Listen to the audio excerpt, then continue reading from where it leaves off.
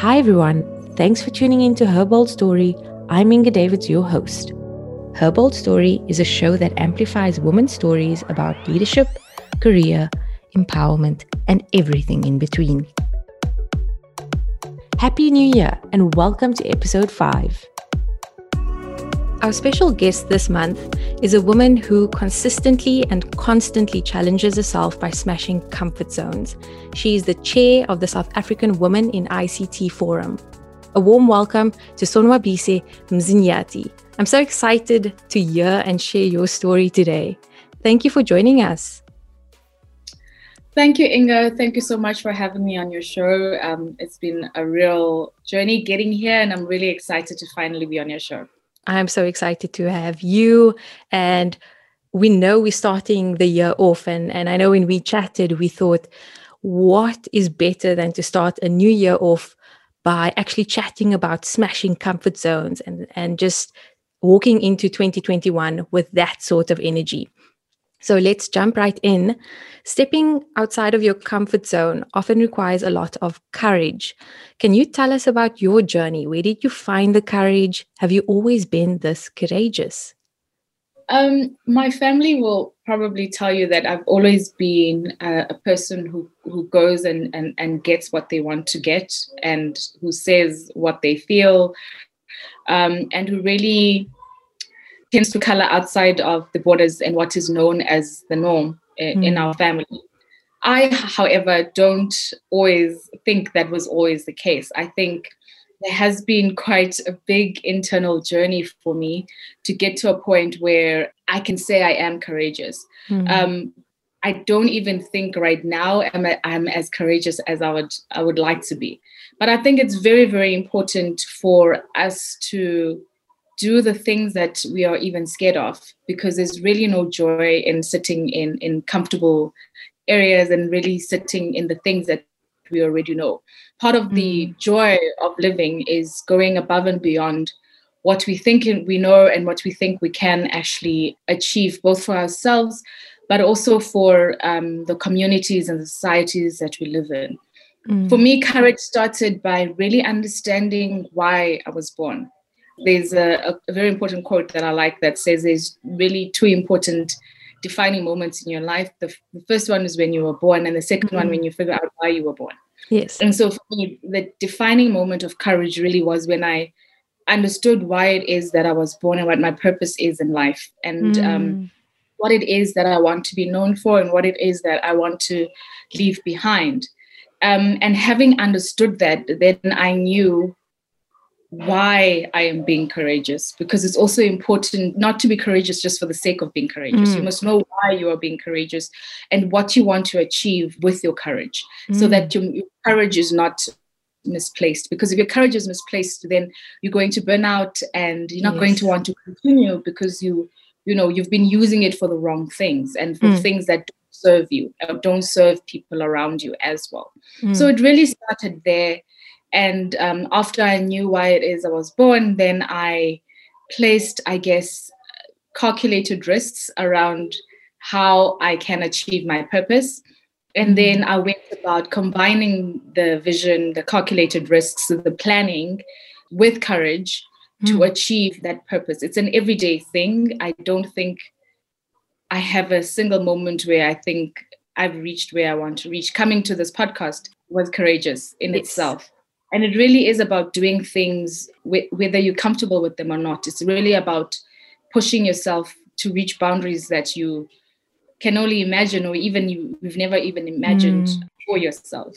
And when you do that, you start opening up room for more blessings to come into your life that you never even imagined, where people that you probably never even met all of a sudden are making way for you to sit on tables that you never thought you'd sit on, or to have a voice in places that you never thought you would have a voice in, to have your fingerprint and your signature on documents that you never thought you would ever have input into. But you understand it when you know what your purpose is. You understand it, you accept it, and you appreciate it.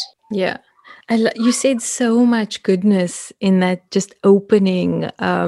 I don't even know where to start. I mean, just the fact that you said standing in your courage can often bring you so much joy when you just take it on, but also being courageous with purpose, knowing why you're being courageous, and then using your courage and that energy in that space to live more bravely and boldly in your purpose.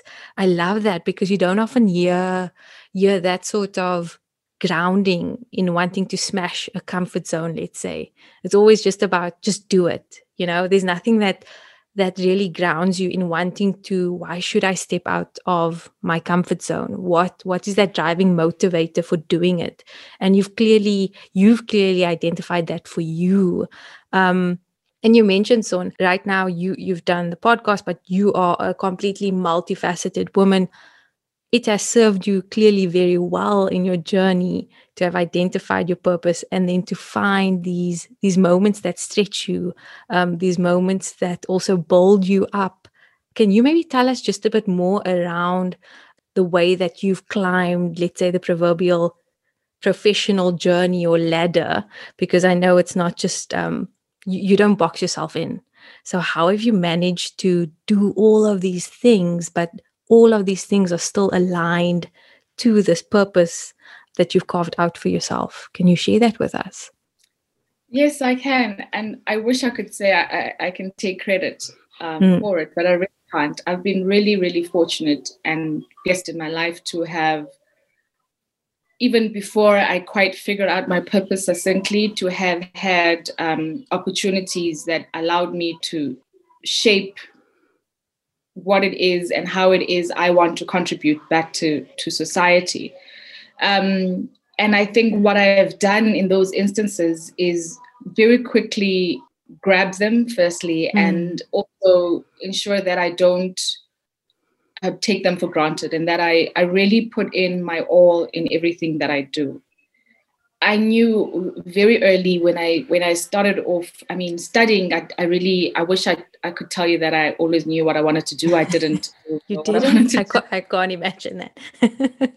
I was always shifting and changing, and because I have an element of creativity, and then I have an element of being very, very serious and analytical and data-driven and wanting to problem solve. And so I really had a mixed bag of things that I wanted to do, and I couldn't choose. And it just so happened that when I went to the university that I went to and asked for directions, it led me down the degree that I possess currently. And even then, I then grabbed that opportunity and learned as much as I can. I really sponge when I get an opportunity to be in any environment. I sponge it. I learn as much as I can. I give my all. I'm one of those people that put in extra hours, whether I'm required to or not. My friends used to tease me when we were in varsity that we can all go out for dinner. Everybody will think that we're going to get back and sleep, and I'll back, grab coffee, and carry on studying. I've always been that person. I think also what alerted me very, very early, Inga, which sort of opened up my purpose, was in my very, very first job, my supervisor grilled it in me that anybody could be in my position, that it could have been anyone else. We were in a selection of about 2,000 applicants. There were less than, I can't remember, 20 or something of us that got selected. And so he would grill it in me that anybody could have had the seat that I had. So very early, my principle has always been, don't take what you have for granted, because anybody can have it, but you have it. So what are you going to do with it? That's the first thing.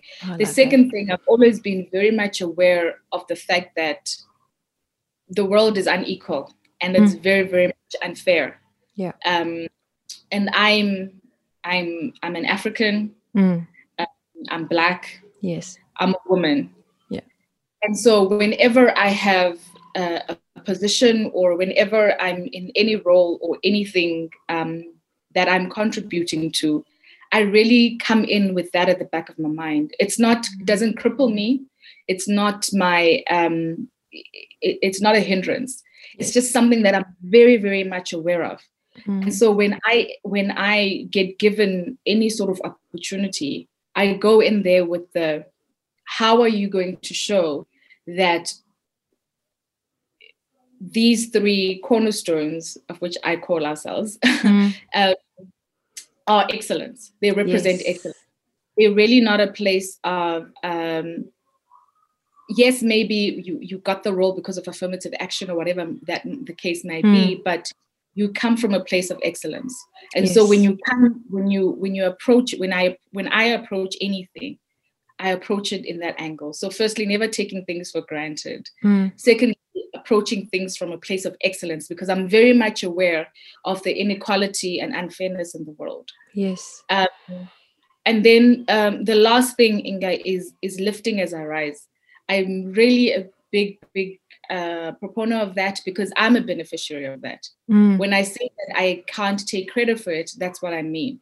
Is that I've had many people who have opened doors for me, who have given me opportunities, who at a very, very young age allowed me to sit in front of presidents, to debate with ministers, to be part of secretariats of boards, to really not take the fact that I'm young or whatever the reason may be an excuse for me not to participate and to get my hands dirty and to be equally yoked and involved in everything that I do.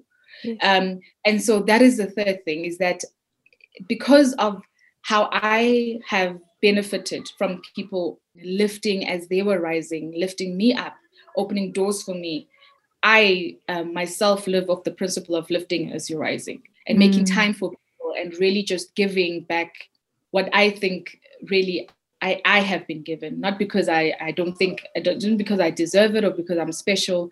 It's just I've been really fortunate. I've been blessed in that way, that I've had people who have really stretched me and allowed me to grow quite quickly also in my career. Yes. I really love what you said around just lifting others as you have risen yourself, because that brings us a great segue into our next question around, there's often and you mentioned this before, around just breaking ceilings and the ability when you're stepping outside of your comfort zone, you often get to break your own ceiling, your own limiting beliefs that you had on yourself, which often helps with that career growth. So what are your thoughts as you, how do you, as you are lifting and rising others, when you have, let's say, come to your ceiling, how do you break that ceiling and continue to go and then pull others up to their next level? Oh, wow, what an amazing question. And it's amazing because I recall quite precisely when those moments have happened. I think if I'm just answering quite frankly, because I assume people on the show are human beings and they go through things that I probably have gone through too. Yes. I think when I reach that ceiling, the first reaction is frustration and just really trying to ponder, okay, so where to from here? What is my next step? I've achieved what I said I wanted to achieve. I am where I said I want to be at the exact moment when I said I want to be. So now what? And at the time when that happened, I reached the ceiling, but I had stopped. I had little small milestones, and not that I'd forgotten about the big milestone, but I wasn't looking at the big milestone. I was looking at the small milestones that were leading me up to the big milestone. And then all of a sudden, it's like the big milestone happened. And it was such a, oh my gosh, it's happened. I'm here. Yeah, you're at the top of the mountain, right? Okay. Where to now? What happens now? I don't think about this. It took a couple of months to wrap it around my head that, okay, what is it that I want to achieve next? Because I also always try to push myself. I live off the theory that the same amount of energy it takes you to dream a vision for 2 rand is the same amount of energy it takes you to dream a vision for 2 billion. Same amount of energy. Yes. So when I was at that point, it took a couple of months because I did not want to have a 2 rand vision. I wanted to have a 2 billion vision. And to have a 2 billion vision, I really needed to be in a place where I could focus. And so I think when I got to a place of focus, which I guess is your answer, is when you get to that point where you reached your ceiling, it's really important to have a conversation with yourself around, okay, so you've achieved this. What were some of the lessons you've learned? What could you have done better? And then where to from here? And as you build your where to from here, really challenging yourself in terms of, am I really stretching myself in terms of where to from here? Am I really going the extra mile, or am I sticking within a comfort of what I think I can achieve? Yeah. Because for me, my where to from here must be a place where where I have so much doubt and fear that I'll even achieve it. Yes. But that's my way to from here. I never want a way to from here where I know for sure I'm going to achieve it. There must be a little bit of, are you crazy?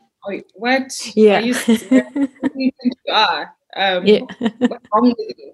There must be a little bit of that conversation and that debate internally where I have to convince myself that I am good enough, that I am capable, that I am worthy, that I can.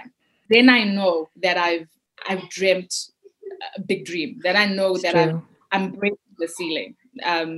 For me, then I know, okay, yeah, this is a ceiling breaker. Yeah, yes. Yep.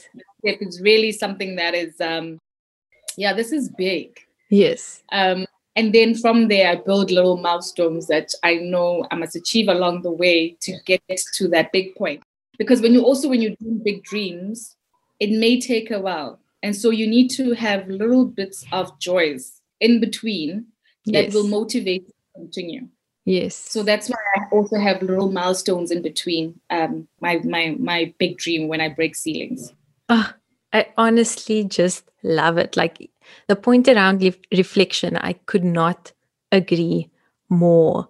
Your point around when you actually say it out loud that you want to do something and it freaks you out beyond, but you still have the courage to say, you know what, if anything, you only have everything to gain from the experience and nothing to lose by putting yourself out there. I could not resonate with what you said more, because I think that that's what most of us struggle with. And you mentioned it, like you have to have this internal dialogue around, even though it scares me, even though I think I may not be worthy, even though something I don't think I'm ready. There's always this inner critic narrative that comes up when we are thinking big, when we are thinking about that 2 billion vision. So how do you, around that inner critic dialogue, how do you either deal with it or how do you drown it out so that you can continue stepping courageously forward?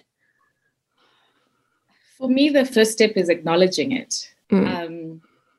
Getting to a point where I acknowledge what it is that I'm feeling and what it is that I'm saying about myself and to myself internally. And then deciding whether or not what I'm saying, the internal dialogue I'm having is valid or it's not valid. Yeah. Because sometimes you have internal dialogues within yourself and it's fear, or it's the imposter syndrome, or it's just your childhood baggage trying to creep up on you, or your insecurity trying to creep up on you. So it's very, very important to acknowledge it. And then once you acknowledge what the conversation you're having, being able to differentiate whether it's a valid conversation that you actually need to have and deal with, or if just a conversation that you need to push away and tell it to just shove and leave you alone. Yes. Because it comes from a point of insecurity and you really couldn't be bothered to entertain it. Yes. And so, just those two things for me always work. And if it is valid, then I really have that conversation with me. I tend to face myself in the mirror a lot. And I'm also surrounded by people that they tell me like it is. They really, all my friendships, my family, they shoot from the hip. And that's how I like it. Yeah. Because I never want to be surrounded by people or in an environment where no one is telling me the truth and I'm buying my own liquid, you know? True. I want to be people to be able to have rigorous debates with me and tell me when I'm wrong and tell me if I'm towing the line. And if it is, invalid, if it comes from an insecurity and it's an insecurity that I need to deal with, then I must acknowledge that too. Yes. But if it's an insecurity that just tends to creep up to check are you still stationary, are you still standing, then you brush it away and move on, because you get those moments where it just coming to check. Are you still strong? I love that, and it hits you at the weirdest moments when you're about to send that email to that person that you thought you'd never ever email, or you're about to land the deal that you thought you'd never land, and then that insecurity monster just creeps up at the wrong moment to question, like, you still got it, girl? Like, are you sure? Is this you? Really? Do you think you should? That's actually such a good point on just like that moment, I guess, as Michelle Obama says, that moment of becoming, right? Like, every time you leave your comfort zone, you are becoming this next version, self-actualization of the person, of the woman that you are. And you have to confront, like you're saying, every time that inner critic, questioning some stuff, unlearning some stuff, learning new belief systems that can actually carry you forward. So that's such a good point on just like questioning yourself and being honest with yourself, like you're saying. Look yourself in the mirror and have the conversation, as scary as it can be, but so necessary. So, but we know often stepping outside of comfort zones is not easy for everyone, but we know it's also very doable. So what advice would you give a listener who is not ready to step outside of the comfort zone? Sure, Inga. Where are you coming with them today, hey? So firstly, figure out why is it that you're not ready to come out of your comfort zone. And I suppose it also has to do with not having a net. If you step out of your comfort zone to some level, you want to know that you have a net to fall on. Most true. Some people don't mind falling on the ground and rising and starting again. But, for some people, most people, they really want to know that they have a net to fall back on if they push the boundary. Otherwise, they might as well just keep playing it safe, because they know playing it safe, it gives them an income, it puts food on the table. Yes. It feeds the family, it feeds them, it feeds the children. It really, it's a stomach conversation sometimes. It's just, I need to eat. Yes. And that's about it, really. And my children need to eat, or my family needs to eat. And live in a continent where very much that is the conversation. The conversation is a stomach conversation. Yes. And so I can imagine that when you don't want to step out of your comfort zone, it really is a matter of the net. What am I going to fall back on?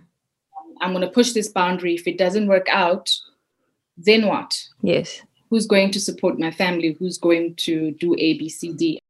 And I cannot give advice on this without being empathetic to the realities of most people. Of course. On this continent specifically.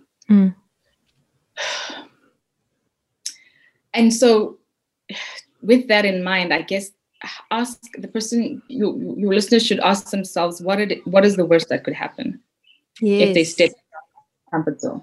What is the worst that could happen if they reach out to Sonwabisa on LinkedIn? Maybe she could ignore them, and this is me even assuming they have connectivity and data to go on LinkedIn. But maybe the worst could be that she will say no, or she will ignore me. But either way, you do not know Sonwabisa, so right? If she's mean to you and doesn't talk to you, you move on with your life, because in any case, you did not know her. She could just respond. She could just lead you to the right direction, or guide you, introduce you to someone.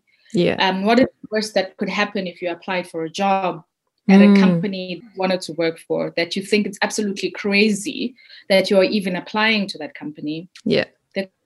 say no.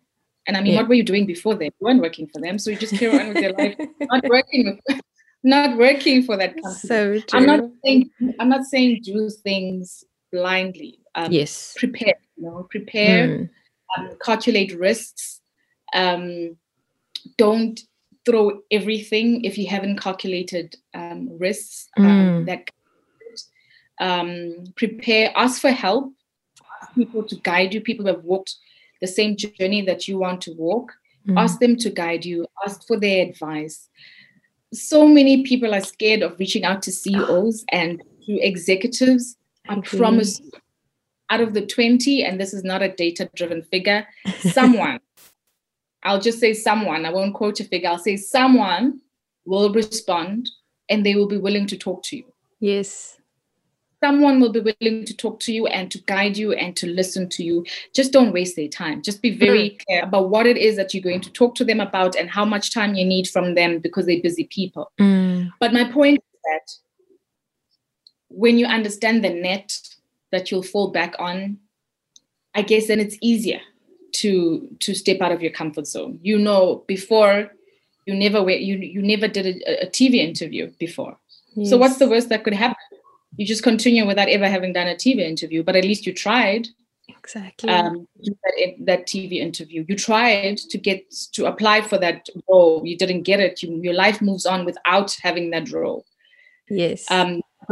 Don't sit back because you're scared. That's wow. Like I think so much has been done despite of fear, regardless of scared. I haven't always been a person who does interviews. I used to be the person behind the scenes encouraging both people to do the interviews, but I realized that is not serving my purpose and it's not serving what it is that I need to achieve in any way.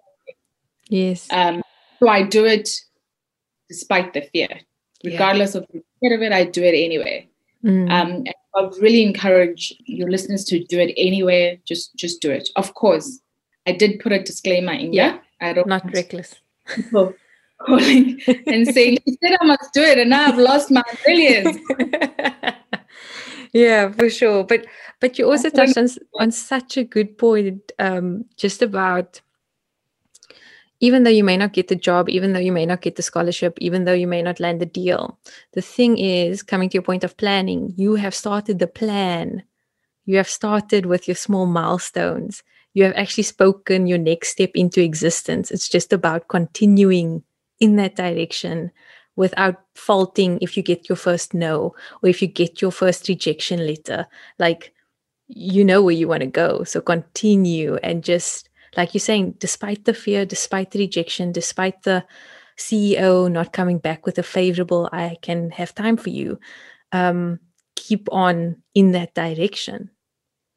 Absolutely. And I think I just want to add there, you just reminded me, I think that I also want to add that you must operate from the disposition that what is yours is yours. What is yours will be yours. But that won't happen if you're sitting in a corner at home. It won't always happen. People who are overly favored, maybe that happens to them, that 0 point what. But for most people, you actually have to put yourself out there for what is yours to come to you, right? But operate from that. And if you and the reason why I'm saying this is that if a CEO, if someone says no, just know either it's not yours or the timing is not right at that moment. That's right. True. Yep. And things that are yours, things always come back full circle. There's really nothing new under the sun. They always come back full circle. Yeah. No, I couldn't agree more. And also just to start the year off with that, if it's yours and if the timing's right, the things will align. But set your intention, like you're saying. Yeah. Set your intention. So I can't have this conversation without actually asking you, because you are a very busy woman. So you are a woman that gives your voice to many important causes. You're a business owner, you're a mentor, you're on panel discussions, you're smashing ceilings. So how do you actually find the time to juggle or find the balance? And I sometimes am scared to use the word balance because I guess it must be part of a lifestyle more than a balance sometimes in the way that you approach everything on your plate. But how do you do it? Do you have a secret? What is the secret sauce? Tell us. Share. You know that movie? Who is it? Is it Julia Roberts? How does she do it? No, it's Sarah Jessica Parker. How does she do it? Tell us. There's a movie that's called How Does She Do It? It's Sarah Jessica Parker. Well, I don't think it's a balance. It's definitely not a balance. I think it's a blended life. So if I need to take a bit of personal time, I take a bit of personal time. But I know that I've taken a bit of personal time. Therefore, I need to give back to where I took the time. So if it was, if I took the time from my work, then I need to give back more. You know, at some point, I need to give back that time to my work. Because if I don't do it, no one is going to do it. I'm in that type of work environment where if I don't do it, it's not going to be done. So if I take time out of work, then I need to give back time to work. If I take time out for my business stuff, then I need to give back to my personal stuff and my family. If I take time out for, I don't know, for friends, then I need to give back time. So I rotate my time like that. When I'm tired, I'm tired. When I'm tired, I shut down. There's nothing I can do. I'm exhausted. I'm tired. I'm depleted. You're not going to get anything out of me. I also make time for myself. I think it's very, very important. Time. My love language is acts of service. So, and then as I was learning to take better care of myself, because about 2 years ago I crashed completely, so I've had to learn how to take better care of myself. And one of the things that I've learned to do is perform those acts of service on myself. So I take time out for myself. I put out candles. I read a book. I put my feet and I soak them. I've learned how to do a spa because of lockdown. Now I feel sorry for spas because I've literally I used to go to a spa at least once a month. Now I've learned how to do all of that by myself. So, you know, I call it a blended life. I think it's I've never been able to achieve a balance ever. And I have support, you know, I do have support with my kids. I have a very, very amazing support system that surrounds me, my friends, my family, my work, my colleagues. Oh gosh, Inga, really, I think that the secret is blending. It's a good point. Your responsibilities. And then also managing yourself, because for me to be able to give back time where I take time, I need to be a good manager to myself and a good leader for myself as well. Yes. No, I love that. I think it's so true around just the blended approach. But I also like what you said around the time. I've never thought about it like that, actually, where you take time away from, give it back. It's a good approach, so that you feel that everything is taken care of, actually, because it's about taking care of yourself and then the things that you want to put your time and energy into. Yeah, and I think also because for the past, I don't know how many years, I've worked for companies that have flexi hours, not flexi hours, but they kind of understand that blended work, the work-life blend relationship. Yeah. And so even if their flexi work times were not perfect, but they understood that. And I've had leaders, my managers have always been people that understand that. And when they don't, I've taught them how to, because this is just how I work. And I work productively this way. When the sun sets, my productivity level peaks. Oh, wow. Yeah, it really peaks. It peaks incredibly. So I don't like meetings. I mean, if you want to discuss strategy with me, it's probably best to do it early hours of the morning, because that's when I get into my head and really focus, and there's absolute silence. But of course, I can't ask people to meet me at 1 o'clock in the morning. Oh, you mean that early? I was thinking like 4:30. No, 4:30. Then I completely I sleep. I pass out because I've been up all night. That is an interesting clock, an interesting like productivity clock. But it's so great when somebody knows how, when they are productive and they can carve that life, like you're saying, for themselves so that they operate, again, coming back to your first point, the space of excellence actually, and leading everything with a space of excellence. But we've actually come to the last question of our show, which is often the very exciting one. It's the which woman would you like to have at your dinner table and why? Gosh, I've got a couple. I'd love to choose Alema Clooney, who is George Clooney's wife. I hate describing her like that. That's how people know her. I hate that. Actually, she was a humanitarian lawyer before she was George Clooney's wife. Yes. And she has an amazing career at the UN as a humanitarian advocacy lawyer. She's incredibly powerful and empowering for me. So her. I would love to have, and this is now a dinner table where all these women are on the table, I think. Yeah. And I'd love to have on the table as well Charmaine Houvet, who's public policy director at Cisco. She's a very big part of my life, and she will always be at any dinner table that I have. I would love to have Cindy Mabaso Koyana. She's the co-founder of the African Chartered Women Association, and she's also the chair of a number of executive director on a number of boards of global and local companies. I'd love to have the former Madam President of Liberia, Madam Salone. I'd love also to have the chair of First Rand in Nigeria. Then I'd love, of course, then I would love to have, I can see her face. She's the CEO for Opgen. She's based in London. Anyway, her. I'd love to have her on my table.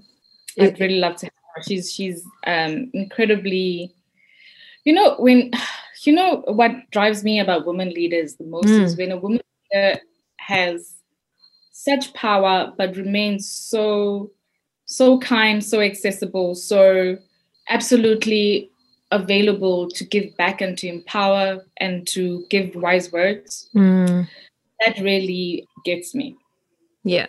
Which is why, and the reason why, so it comes to my why. I really wanted to give you her name. Anyway, I met her recently. She's incredible. That's awesome. So the reason why I would choose these women. Lastly, my professor for international political economy, Catherine Duggan. She's a former professor for Harvard. She was my professor at the Africa Leadership University. She's now been recruited by UCT. And let me tell you, UCT could have not done a better job. That is probably one of the best hires that they've done in years after the vice chancellor. Prof. King is the best. She's such a vibe. Absolutely. But I'll definitely have those women around the table because I find them to be, the last person. Gosh. List keeps coming. Love it. It's this Nolita Fakude, and she's the chair of Anglo American. Power. Yes. That's like ultimate. Yes. So these are the women that I would have around my table. And the reason why I have these women around my table, I find them really, really wise. They've achieved so much in their careers and yet remain so humble. By humble, I don't mean people misuse humble for meek. Yes. Humble is not meek. Humble means that they approachable, they're human, they're not, they resonate with you. Yes. On a human level. And they lift as they rise. They just got so much pebbles in them that I just feel need to be unearthed. And after that dinner table, I would definitely, firstly, during that dinner table, I would have a videographer in present because I would make it a documentary and a book possibly. The 2 billion vision never stops with you. It's like I'm telling you, I'm always thinking, what next? I love it. That should be my question also, like, but why and what would you really do with this time? Like, how would you document this time, this part, this essence of the table? Exactly. And probably it should be at a really profound or historic venue, like under the stars at Constitutional Hill. Yeah. That 2 billion vision, you now put it out there. Now it's gonna manifest. Next thing you're gonna call me and be like, Inga, it happened. I love it. Sonwabise, we've reached the end of our interview. I have thoroughly enjoyed it. Thank you for taking the time. We, the listeners, will rise because of this conversation. Such a brilliant way to start 2021 off. And thank you. Thank you for having me, Inga. And I really wish you all the best with the podcast. I think you're doing an incredible job in really highlighting and elevating the voice of women who definitely do need the push and the courage to be heard and for their stories to be told. Not enough women's stories are told. So congratulations to you for having the courage to do this in the first place. And I hope one day someone else will be behind that mic and you will be behind your laptop being interviewed on your show, telling your story. And I really wish your listeners a really blessed 2021. I hope that it is nothing like 2020 or at least much, much better than 2020. And may they realize their ceiling breakers and their purpose. And I wish them peace and joy and so much love and success. Definitely. At the beginning of 2020, we must all be like, how are you doing? I'm doing successfully. Like, yes. That's how we're opening up 2021. How are you doing? I'm doing successfully. How are you doing? And just like that, we've come to the end of the episode. Thank you, Sonwabise, for sharing your story. To continue the conversation, for listeners, you can reach Sonwabise on Twitter using the handle @Sonwabise or on LinkedIn @Sonwabise Sabata. And again, Happy New Year from the Her Bold Story team. May you walk boldly into the year with renewed energy and filled with inspiration to smash those comfort zones. Until the next episode, be bold, be brave, be inspired.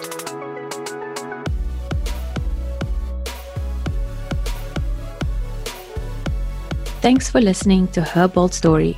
I hope you enjoyed listening to this episode as much as I did. And remember, we release a new episode on the 8th of every month. So don't forget to subscribe via Spotify, Apple, Stitcher, and many more. You don't want to miss out. Her Bold Story, in proud association with 168 FM.